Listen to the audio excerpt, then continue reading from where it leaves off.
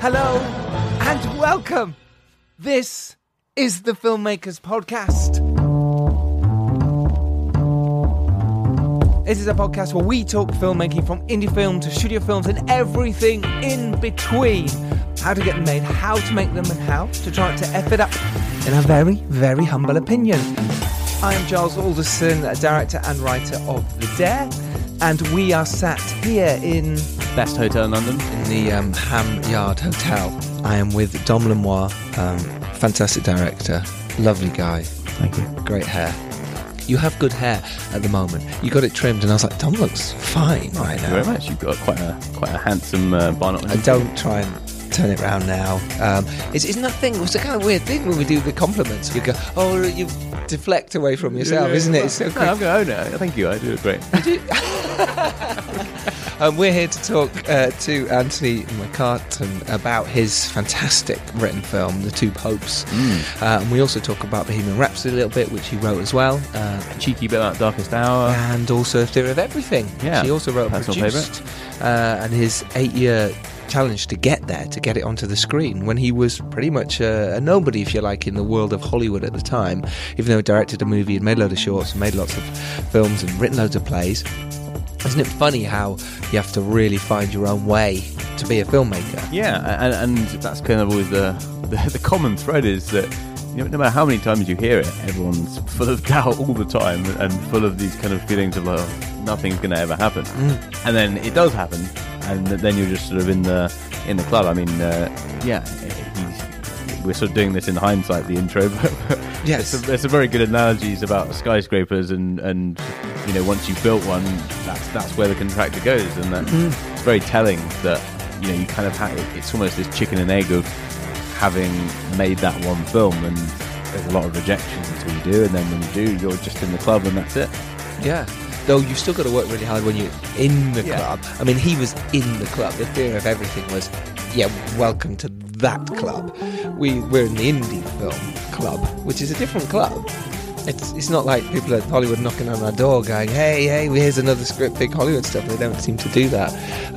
Speaking of Hollywood, here's your chance to get your script in front of the best out there that there is, because this episode is sponsored by the good people at screencraft.org. It's a proud sponsor of the Filmmakers Podcast, and they are back again to sponsor this week's episode and next week's episode with Kirsty Wilson-Cairns, who wrote 1917, because they have the 2020 Screencraft Screenwriting Fellowship, which is now accepting applications. The final deadline to apply is coming up on the last day of February. So you've got nothing to lose. You've got your screenplay ready. Put it in.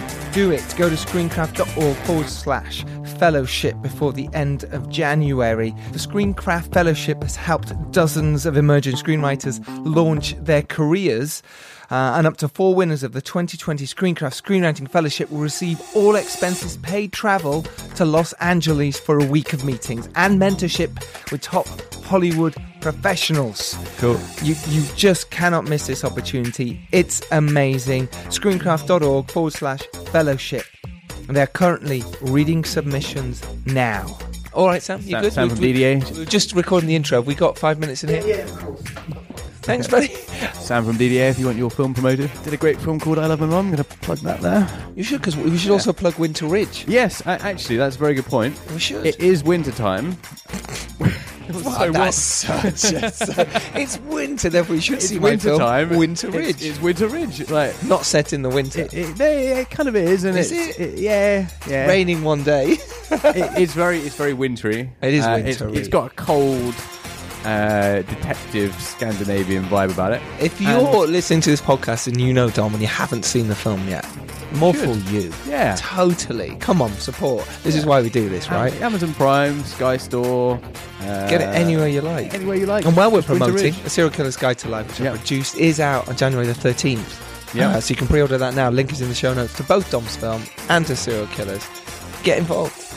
That's what this is about, right? It is. And if you do like this podcast, do subscribe, do tell your friends, help us grow, help make it bigger. Isn't that right, Dom? Should we make it bigger? Yeah, why not? Expand the wonderful community of filmmakers. Of course we should. We've got Anthony McCarten on this podcast. Big screenwriter. This is great. You get to listen to that for free. Do us a favour. Why not? Hang on. I'm on a rant now. Go to iTunes. Give us a 5-star review. Yeah? Yeah. Well, if this is coming out on the 31st, I'm going to tell you that there's a very, very, very good new Make Your Film. Start the new century.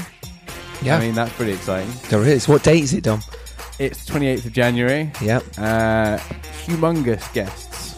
We have got humongous guests. We've got Poppy Rowe and Staten Cousins Rowe, who are the writer, producer, Staten's the director, and Poppy's the star. They do all of those, and they're coming on the Make Your Film event. They're our first announced guests. But January the 28th, link is in the show notes. Click it. Come along. Make your film. And go and make your film. Right, let's get to today's podcast with Anthony McCarten, brilliant screenwriter, producer as well. What have you got to lose? Well, you're already listening, so you've got nothing to lose. Less. They gave us half an hour. There we go, yeah. So you got half an hour. Enjoy your commute. Enjoy yourself in the bath. Enjoy your cycle ride. If you're running, don't run into things as you're running. I've been Giles Aldous, and you've been... Dom Lenoir. Oh, you got a surname. That's nice. We will see you next Tuesday. Take care. Wait, just listen. It's happening now. I'm pressing stop so that you can press play. Just stop talking. Okay. Anthony, pleasure to have you here. Absolute joy. This is the Filmmakers Podcast. We talk about filmmaking. So this is the podcast about screenwriting, filmmaking. We're filmmakers, and we talk to filmmakers about how they make their films and how they write them and that kind of stuff. Should be very comfortable. Exactly. That's what we're saying. This is why this might be, in theory. This should be much easier. Exactly. So, we suppose we want to get straight in. Obviously, The Two Popes is a fantastic film and really fun, right? And really interesting, right? Check. There we go. Yeah. Now we can hear you. Look, it's so fascinating. It covers so many issues, which you kind of don't expect. And it's a weird thing. You look at the poster and you kind of go, The Two Popes, this might be a really intimate drama of these two people. And it doesn't. So we want to talk about the whole writing process of that and how you even started, where the idea came from, why even The Two Popes. Okay, so winding back the clock, about 4 years ago, I happened to be in Rome on a vacation, found myself in St. Peter's Square, and as fate should have it, or as God should divine, Pope Francis was giving an open-air mass, and he was up on the super screen, and St. Peter's Square was teeming as it always is, but this was just shoulder to shoulder, not just with Catholics, but people who see him as a very interesting voice in global affairs. And having been raised Catholic in quite an intensely Catholic family, I knew about the other Pope as well, the German Pope, the Shadow Pope, who had done the unthinkable and resigned in 2013. And I thought a question really sprang into my mind. When was the last time a Pope resigned? And even though I'm a Catholic, I didn't know the answer. So I pulled out my phone and I Googled it. And it was one of those moments where, those holy shit moments where you go, okay, there must be a story here, because the number that came up was 700 years. 700 years since a Pope resigned. Wow. And I thought, why would the most traditional Pope of the modern era, which is Pope Benedict, the German, have done the most untraditional thing imaginable and resigned? And that sort of question drove me. When I got back to London, I sort of started to see this as a play.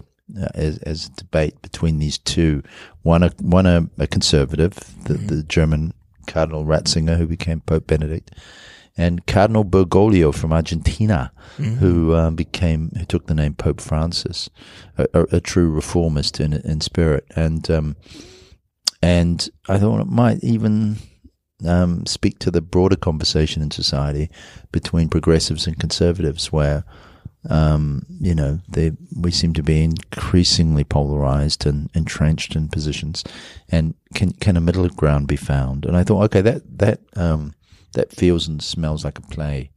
So I wrote it as a play, And how long did it take you to write that as a play? I mean, it must have been tons of research. Well, there was a lot of research with all these things. I mean, you're always walking on sacred ground when you're doing anything about historical characters, but this is especially sacred, literally sacred ground.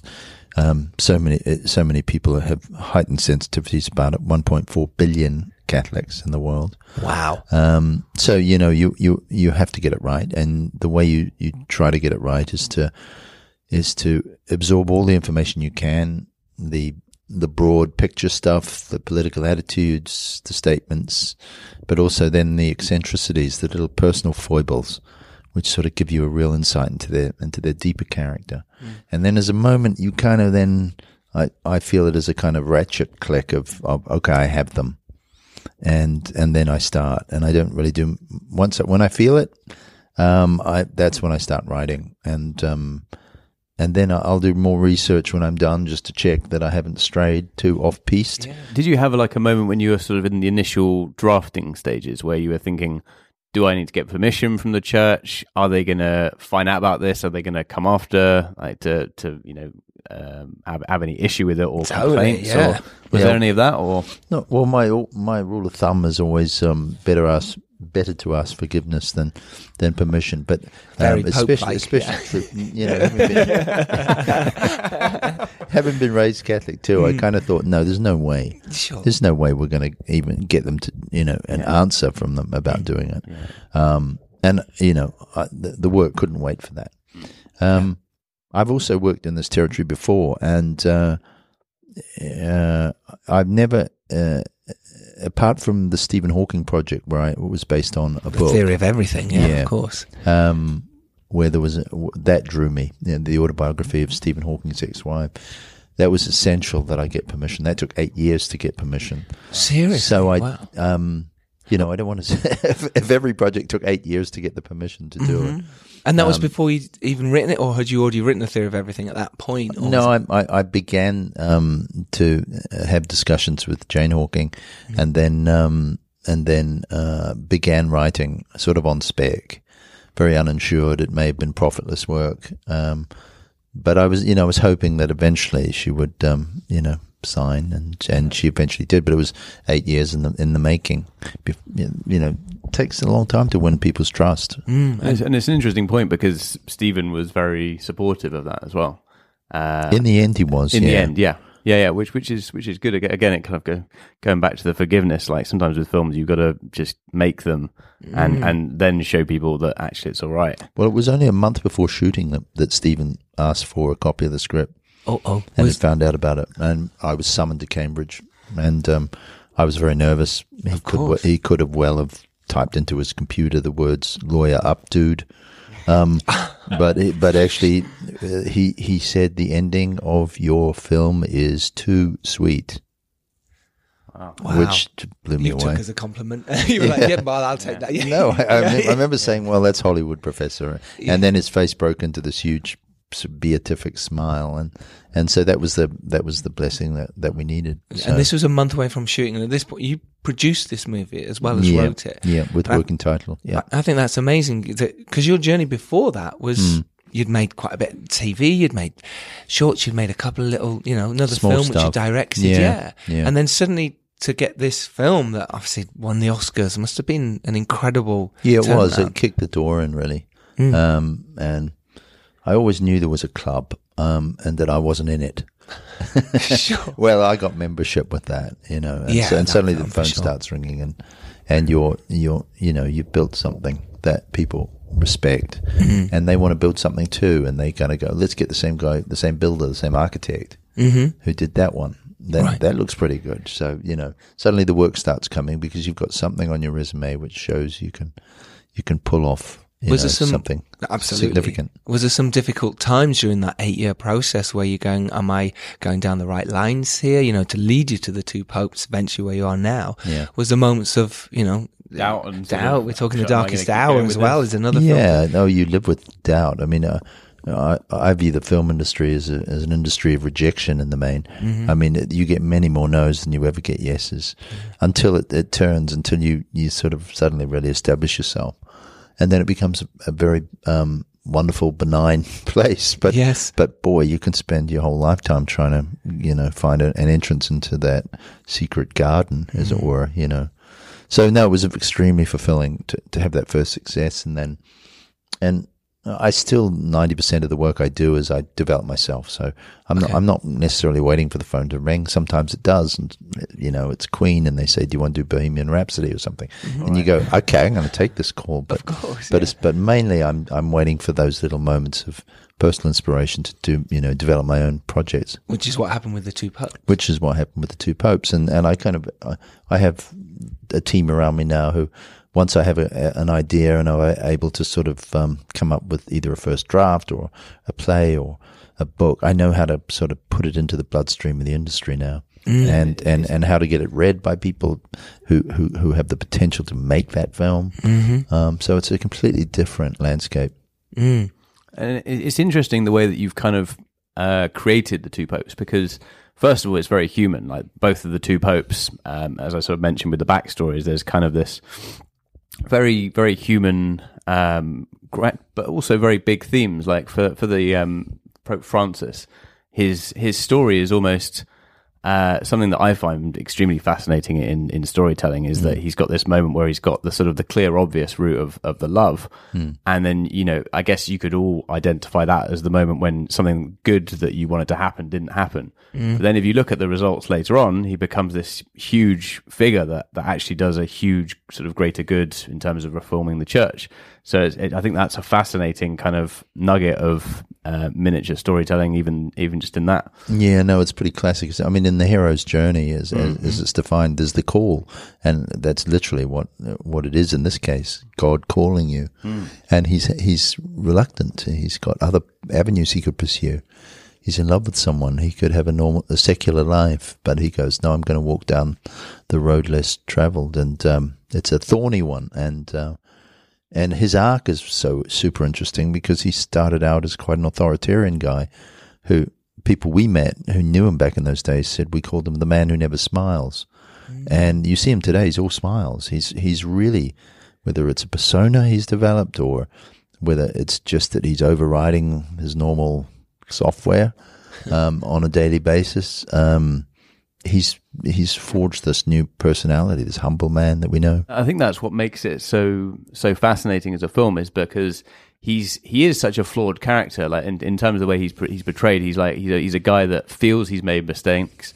He's seeking redemption, and I find it like in many ways it's kind of quite supportive of him as a person and as religion as a whole, because it's kind of saying, well, we've got a leader who has really fought for his own redemption, and then he's now sort of trying to reform things because he doesn't feel like he's good enough. And I think that's quite a inspiring, quite positive thing, I think, for the church in a way. Yeah, the church and any institution. If we had more leaders who were admitting of their faults and failings, and that they weren't a finished product, and that they were capable of being wrong, the world would be a better place. Sadly, we're full of, as Yeats said, people with passionate intensity, and you know where that gets you. You end up with autocratic rule, and interesting. We're speaking on the day of the election. We'll see what Boris does with his power, but we hope that he uses it in a much more democratic way than we see in America. Absolutely. In terms of then sitting down and writing it, turning it from your play into a screenplay, how was that process? Did the play go down well? What happened there for you to then go, look, I've just done Bohemian Rhapsody, or probably around the same time, Darkest Hour is, you're in a place where people are going, hello, what's next?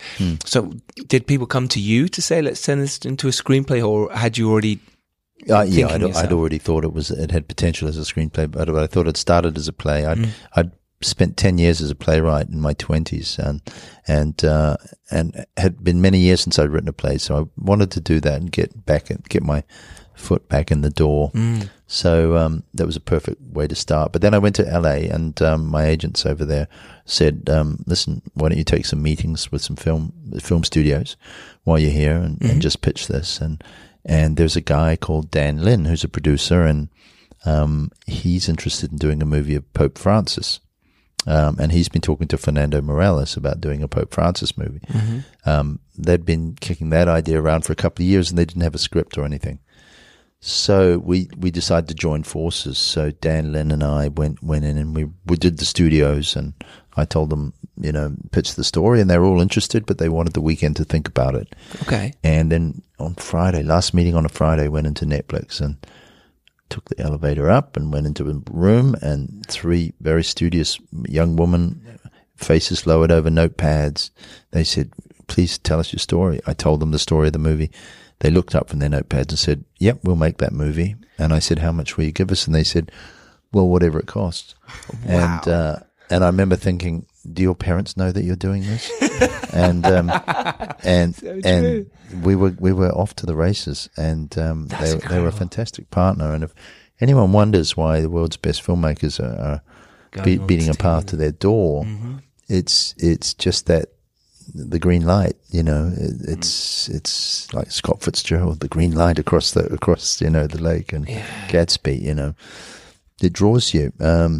You get to tell your story, and you get the budget to tell it well. So in our case, we're able to go to Argentina and shoot all those sequences, and build the Sistine Chapel, for God's sake. Actually, it's 5 inches bigger than the real Sistine Chapel. You need to get a camera in, obviously. Your lens, right, for the front lens, 5 inches, probably still not enough. But anyway, absolutely. Yeah. That's it. That's so fascinating, isn't it? It's that freedom as well, I guess. Yeah. That's kind of, that is one of the benefits of Netflix. I'm guessing, like a lot of other Netflix stories that I hear, that they gave you kind of fairly free reign to tell the story in the way you intended. And absolutely, which is fantastic. Plus, the thing that was sort of keeping us all at arm's length a little bit was, oh, what a shame, we'll have to give up the theatrical experience. I guess that means we won't be up for any more awards, So maybe if we're pure about our motives, it's about reaching people with our stories, and so Netflix makes sense.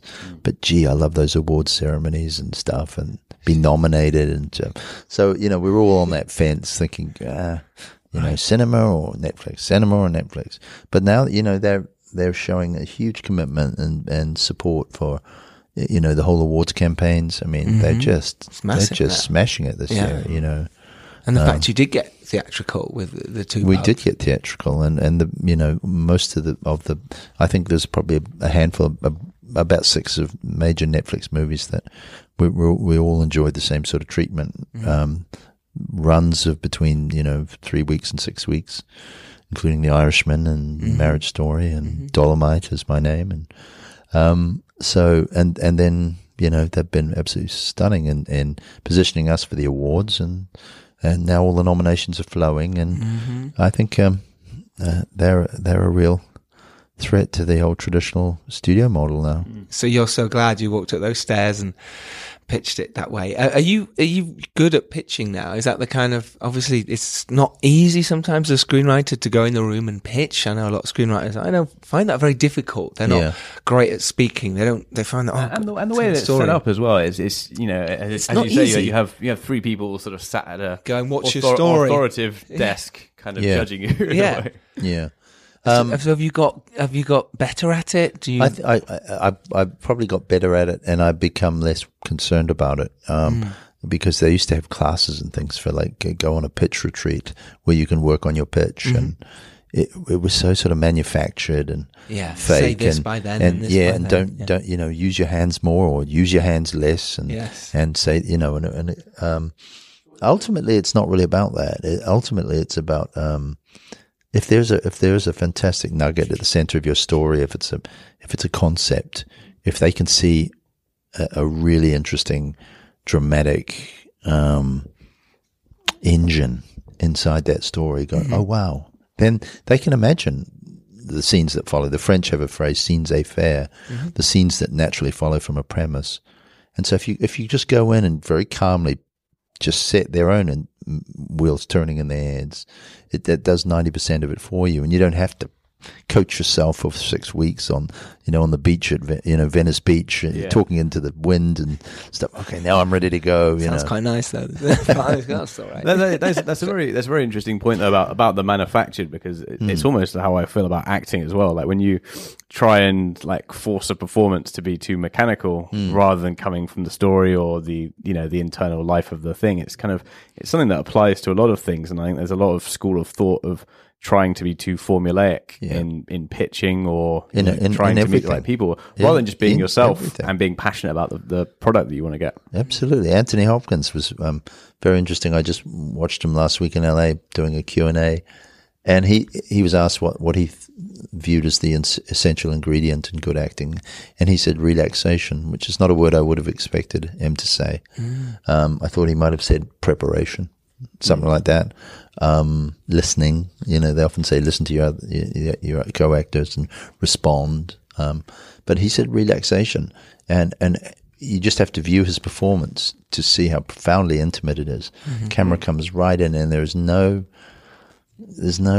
artificial quality in there. No. Well, we can see it. This is the thing. We're so used to watching movies. We're so used to watching TV. We can tell when someone's not being real. Yeah. That's what when I'm directing, I look for the falsities. I look for when people aren't telling the truth within their performance. Like, I didn't believe you there. Let's work on that bit. So we're used to it. So it's a perfect example. Relax. It's great. You watch any TV program now, and the people who've been in it for so long, they're relaxed. They're relaxed. And the day players, they're the ones you go, oh, you can sort of see the little bits of acting happening, right? Yeah. And that's it. It's those tiny moments of like just being a little bit conscious or putting something on, and you just don't see it. I mean, but he's also behind that relaxation is preparation. Yeah. So 100%. to feel relaxed, you have to have the lines and so forth. And I remember one little detail. He said he announced very early that there's going to be an annoying little fly in one scene, and he's just going to bat it away. We didn't know what to think of why. What was his rationale for it? CG fly now. No, you don't. If you see the movie, you hear the sound effect of a fly, and he bats it away with his hand in the middle of a scene. Yeah, no, I remember that scene. There is no fly. You don't ever really? see a fly. Okay. No, but it's. I almost pictured one. Well, that's it. Well, you do. Your mind does connects the dots. That's crazy. Yeah. And that's interesting to talk about our mind there, because you jumping into the pitching thing again, is that we like to hear stories, and it's that whole, if you tell the story your relaxed way, their mind is, do you want them to go off rather than telling your exact pitch the perfect way? And that can be enough sometimes. It could be one seed of an idea, right? And then they go. How many times have you pitched in a room? Has it been quite a lot, or is it less? Yeah. No, I was very bad because I was very nervous early on. Very limited success, and couldn't get anything through the pitch process at all in the early days. So I was pretty lousy, but it was also that I didn't, you didn't have a reputation, and so you were talking to the guy who makes coffee. You find out, he's not.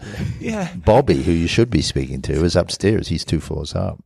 And at the end of the meeting, they go, "This is pretty good. We should tell Bobby about this." And you're thinking, "Why isn't Bobby in the room?" And who are you? I tell Bobby. Can I tell Bobby? Because if you tell Bobby, it'd be very different to what I just told you. Exactly. Yeah. Suddenly, Bobby's coming back, going, "I love your idea," and you're like, "That's not my idea." Something. And that's a good point as well, because you kind of, I guess, it's either your reputation or who you've got behind you when you're going into those meetings kind of makes a lot in terms of whether they're open-minded enough to actually listen to the idea in the first place, I guess. Yeah. I mean, an analogy might be, say, call a big movie for a studio a skyscraper. And that's a particular skill. It's not like building a bungalow. And so if you've done a skyscraper and someone wants to build another one, you're going to go to an architect, Charles Foster or someone, you're going to say, "Can you build me one?" And you don't go to your local corner guy. You probably don't, I mean, you don't have the experience of pulling that off. So once you've done one, then you go in and pitching an idea, saying, "My next skyscraper is going to look like this." Yeah. And people go, "Oh, that's interesting." That's interesting. Yeah. Otherwise, it's a terribly tough act to convince someone to buy something that you've never proven you can make. Yeah. Which is that one of the reasons why you then produce straight away in terms of the theory of everything? Yeah.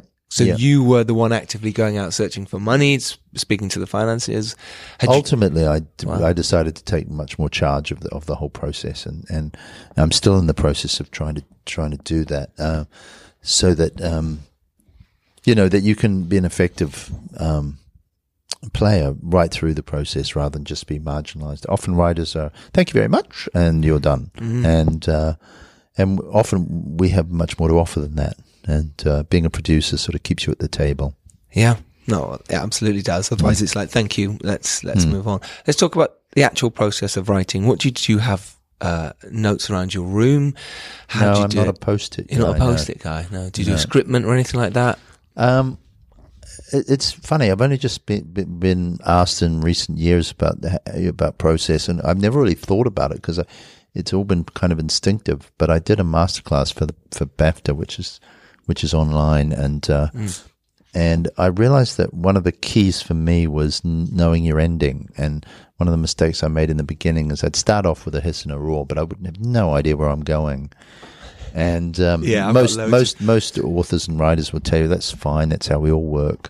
We let the characters speak to us, and that they tell us where to go. Yeah. Well, my characters were deaf, dumb, and mute. They go off in they weren't telling me. They weren't telling me shit. So I had to say, okay, I have to treat my characters much more as my slaves and order them around.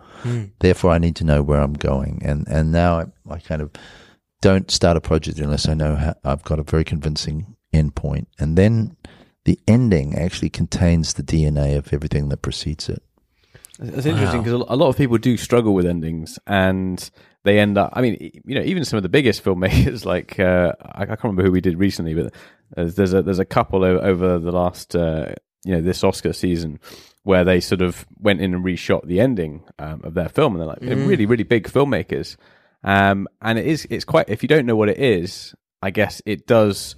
The actual process of shooting probably changes the story so much that you do need to reevaluate the ending if you don't know already. So it's the peril of not knowing your ending going in, because then an ending should be the culmination of everything that precedes it, the perfect kind of resolution note which harmonizes everything. And until then, it's discordant. It's tension, and it's the ultimate release. Musically, it's like minor, major chord at the end. For that to work, I mean, if you don't know how to set the scene and lay in all the issues and the drama and the tensions and stuff, then your chances of pulling off a perfect ending are very, very small. But if you know your ending, then you're playing. You've got it. Everything's up your sleeve. Yeah. You can just do misdirects. You go, oh, I'm going to tease you now. I'm going to take you off here a little bit. Not too much, though. Not too much. And then I'm coming back this way, and then I'm going to do this. And I know exactly where I'm going and where I'm taking you, and I'm going to make it disappoint you. And then I go, no. And then we're going to turn that around and stuff. And then you land right on the spot. You do 3.5 twist, 1.5 somersault, and stick the landing. And that's a well-made well-made script. And did you always know that you were going to stick in the footage of the real popes sort of at the end of the film? No, that was Fernando. And is that something that required us any kind of permission? Yeah, it did. Yeah, this is where the Vatican actually came to the party in the end and gave us permission to use that. And we're one of the few narrative films, fiction films that they've ever allowed to have that. And had they seen the film at that point? No, they hadn't. They hadn't. That's really big. That's very trusting. They'd seen the script, so we gave. Oh, okay, that's So they know it's pretty favourable towards. Yeah. Well, it is a bromance, isn't it? At the end of the day, that's what's so nice about it. It's the connection. So therefore, it's tough on them negative. though. It's tough on their paths. It is, but I feel like it does. There's a couple of mentions of some of the more controversial issues about what priests are doing and getting removed from parishes and stuff, but it doesn't go too heavily into them. It accepts a level of culpability, which I think in many ways is like had it just sugar-coated and not mentioned them, it would be more detrimental to the church, because it's kind of like just sort of sugar-coating over it. But the fact that it does slightly cover those areas, it had to be there. It had to be there, yeah. and I think it's quite fair in a lot of respects. Yeah. What is that plant? It's oregano. Your gardener gave it to me. You're very popular. I just try to be myself. Whenever I try to be myself, people don't seem to like me very much. Confidential church documents were allegedly leaked to the press, alleging corruption and misconduct among the clergy. I hope this business is not too distressing. Does a shepherd run away when the wolves appear? We are moving in directions I can no longer condone. I've struggled to do what must be done, but I've lost. Popes can't resign. If you do this, you will damage the papacy forever. I can no longer sit on the chair of St. Peter. You are mistaken. You are... Silence! I cannot play this role anymore. There's a saying, God always corrects one pope by presenting the world with another pope. I should quite like to see my correction. Cuando tenga la tierra, la tendrán los Reform needs a politician. The most important qualification for any leader is not wanting to be leader. It's not me who needs to be satisfied. It's 1.2 billion believers. Cuando tenga la tierra de los You're the right person. Church needs to change, and you could be that change. It could never be me. The grand doors have slammed shut and will remain so till the next pope has been chosen. From that balcony up there, nothing is static in nature, not even God. Where should we find him if he's always moving? On the journey? Oh, perhaps we'll find God over there on the journey. I'll introduce you to him. People, you must remember that you are not God. You're only human.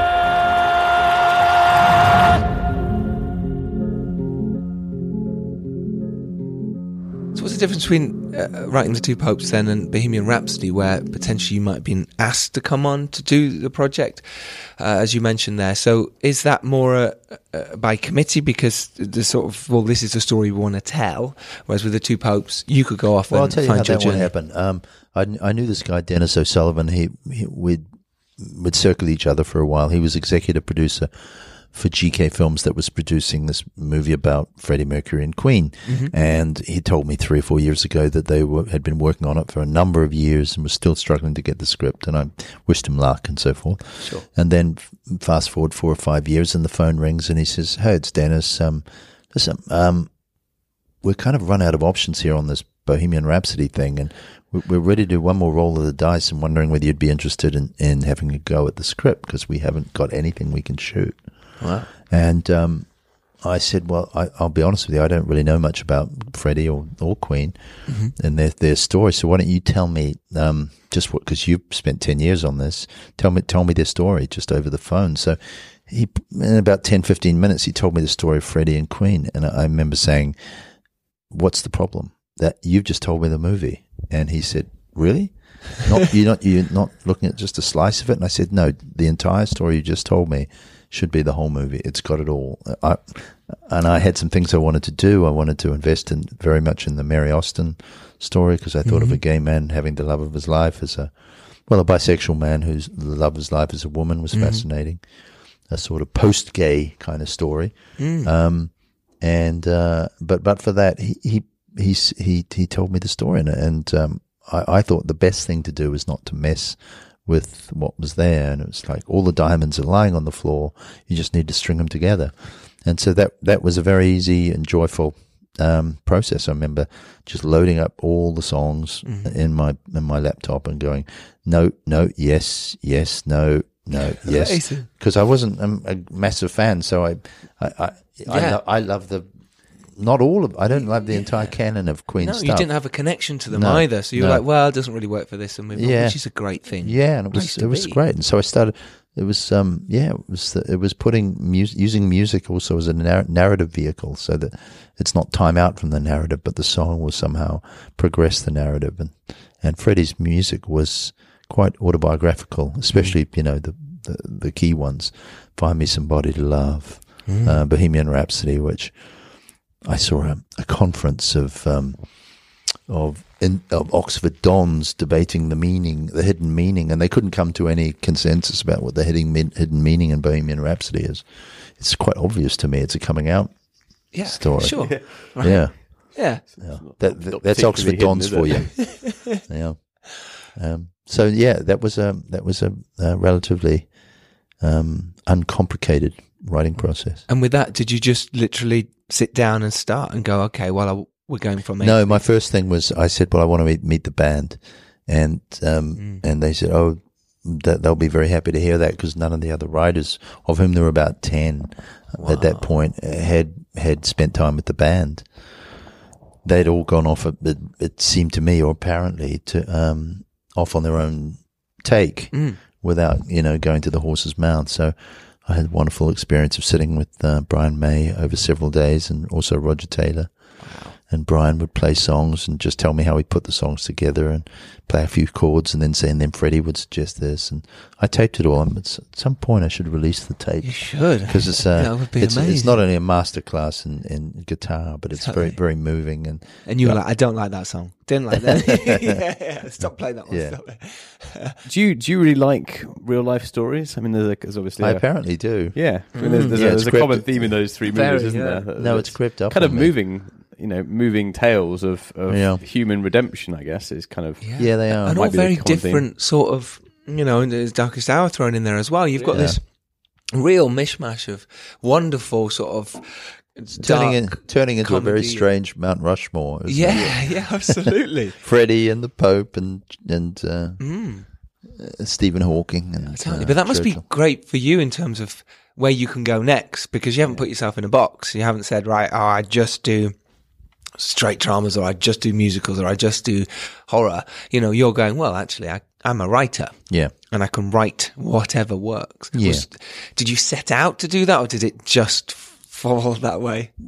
I'm as ignorant about almost every subject. I'm equally ignorant about everything.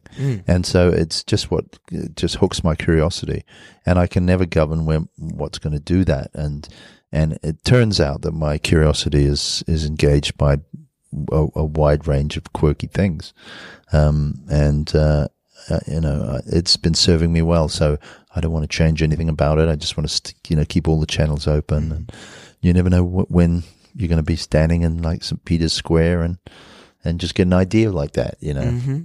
Were you on set quite a lot of the two? Not a great deal, no. I went to Rome, and I remember the first day that I saw Anthony Hopkins in the role of Pope Benedict, and he did his scene, and I went up to Fernando and said, "It's amazing. He's so wonderful."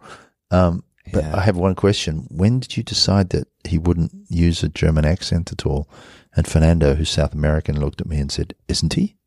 And I went, no, it's not. It's vaguely Welsh. He's pretty vaguely Welsh, yeah. And he said, oh, the bugger lied to me. He said he was doing a German accent. And I said, no, it's Welsh. That's incredible. The thing is, you don't... Like, I noticed it when it first came through, because it's almost in the script. He sort of says, let's talk in English or something. And but the thing is, they're so captivating, the two of them, that you just immediately forget the fact that he is speaking in English, and that there may be an unwritten rule that you're allowed one accent, not two. Maybe, because the other actor does very much. Jonathan Pryce. Jonathan Pryce. He does very much pull off the Argentinian. The Argentinian, and it does feel, when he's speaking Latin as well. I mean, the Latin seems pretty good from both of them. I'm not an expert at all, so I'm definitely not the one to consult on this. But there is an ease between the two of them, and it always does feel very authentic. And in Germany, they dubbed the movie anyway, into a perfect 2 minutes. Thank you.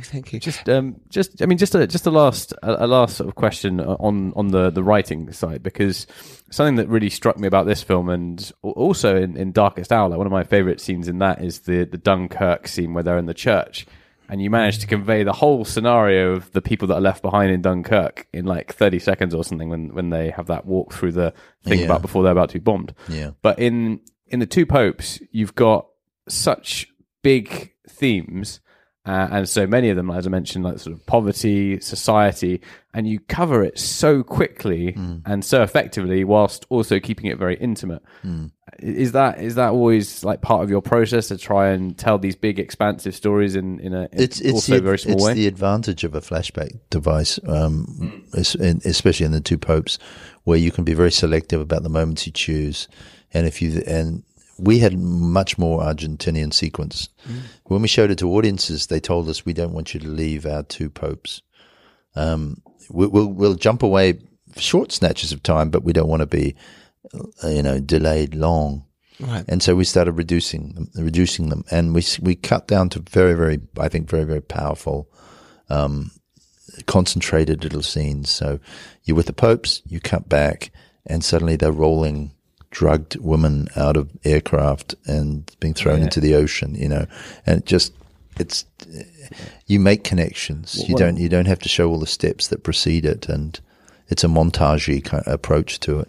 Well, one of my favourite moments of all is when the priests that Francis had betrayed him in the Argentinian conflict, and there's zero dialogue, and it's just a sequence of them in a church together going to mass and forgiveness, and for me that's like the kind of the essence of the film and forgiveness, and it's just beautiful acting between preceded by a scene where in as normal part of the mass, the priest washes his hands and says, "Cleanse you of your sins." And he looks up and sees the man who he's sinned against. Perfect. And then they have the rite of where you embrace and make friends with your neighbor, and they hug each other, and that usually gets people going. I love that scene. Yeah, I really like that actor. I think he was great. He's wonderful. Yeah. We've got to wrap up. Sadly, Anthony McCarten, this has been amazing. Thank you very much. The Thank Two you Popes is out on Netflix, and it is in cinemas. Hopefully, it'll still be in cinemas when you hear this. Anthony, where can people follow you? Are you online? Can people follow you? Are you on Zero socials? footprint, unfortunately. I'm available on your podcast now, though. Yes, you are. I am. Which is amazing. The Filmmakers Podcast, you can listen to Anthony there. Just keep listening to this Yeah, one. that's it. Thank you so much. With great pleasure. Take Thank care. you, guys. Bye-bye. Wow, wow, wow. How fantastic was that? Thank you, Anthony McCarten. Thank you so much for your advice. I hope you enjoyed that. There was so much there, so much knowledge for you of screenwriters and producers and filmmakers to take from that. I absolutely love listening back to that while editing it. Thank you for listening and staying with us for this long. It is coming up to 2020. In fact, when some of you listen to this, it will be 2020. So, it's exciting. It is absolutely bloody exciting because you've got a chance to start again with your projects. You've got a chance to get out there and do something a little bit different. Knock on the right doors, because it's so important to do it.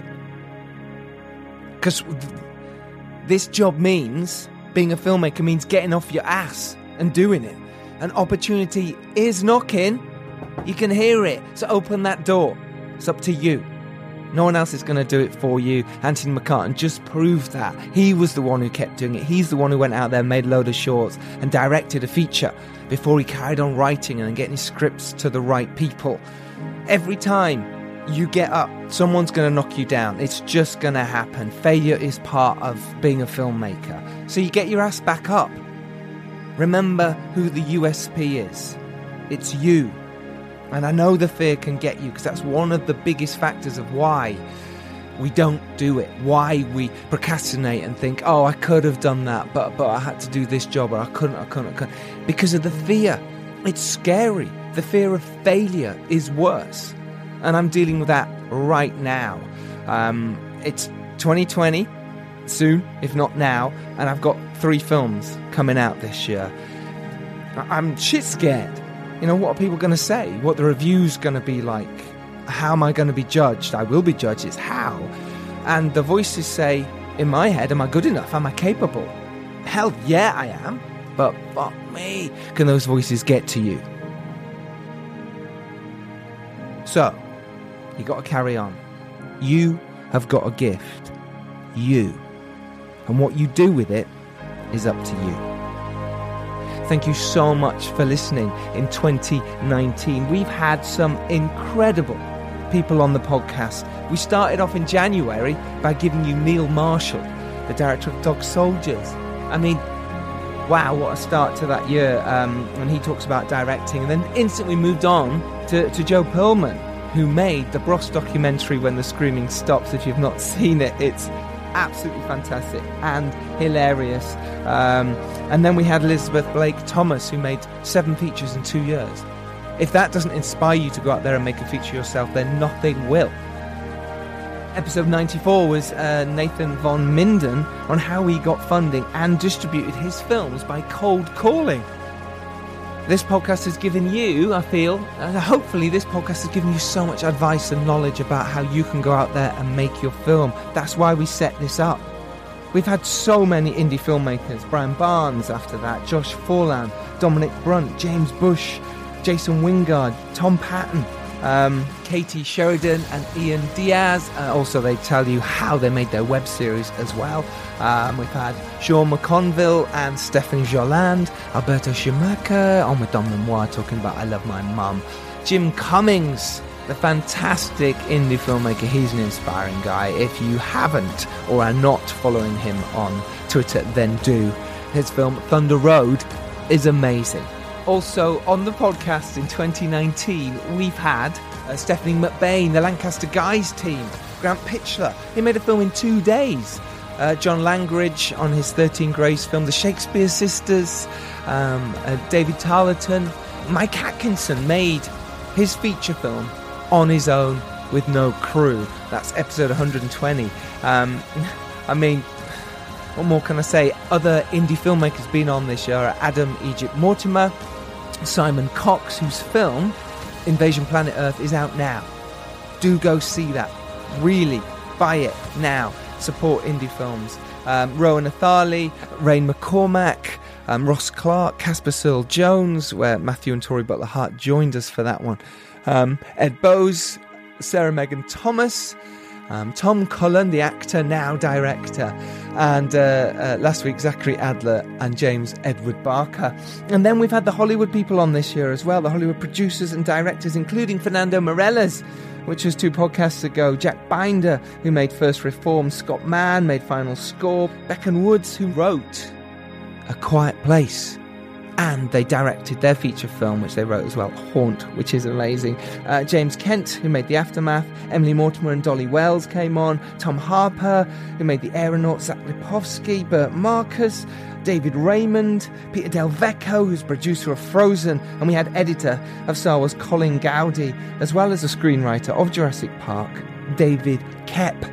VFX directors Haz Dalal and Timo and Sola. You can download every single one of those podcasts. Just search the name of the person you'd like and put Filmmakers Podcast into Google and you'll find it. You can find that on Spotify, iTunes, Podbean, wherever else you get your podcasts, you will find it. So there's so many podcasts for you. So many podcasts. Also, we've had some amazing hosts join in, so I'd like to thank them as well, including Dom Lemoir, who you've heard on this podcast, Robbie McCain, who's jumped in and produced and edited lots of the podcast. Thank you, Robbie. Phil Hawkins, whose amazing Star Wars fan film is out now. And then we've had Bart Edwards, Julian Kostov, Johnny Grant, Matthew Butler Hart and Tori Butler Hart joining me as co-hosts, as well as Christian James, Andy Roger and Dan Richardson.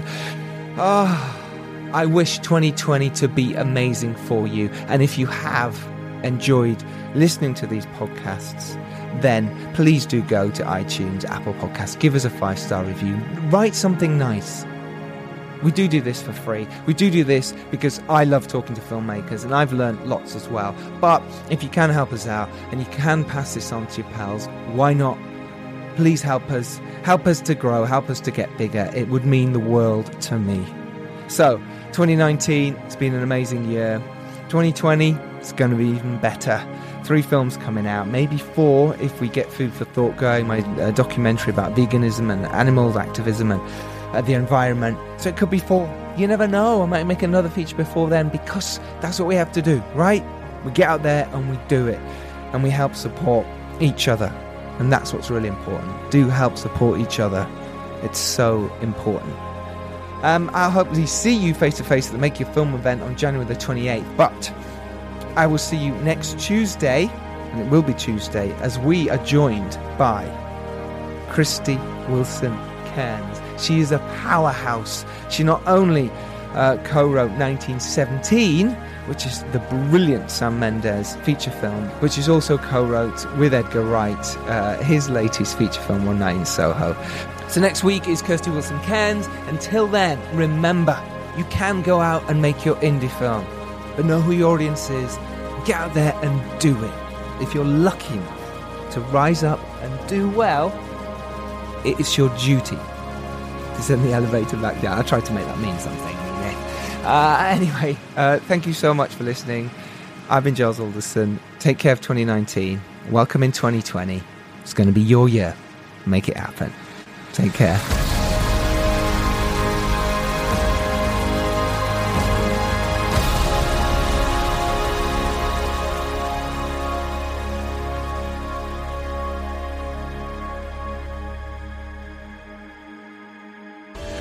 This has been a transmission of the Podfix Network. For more about this show and other great Podfix programs, go to podfixnetwork.com.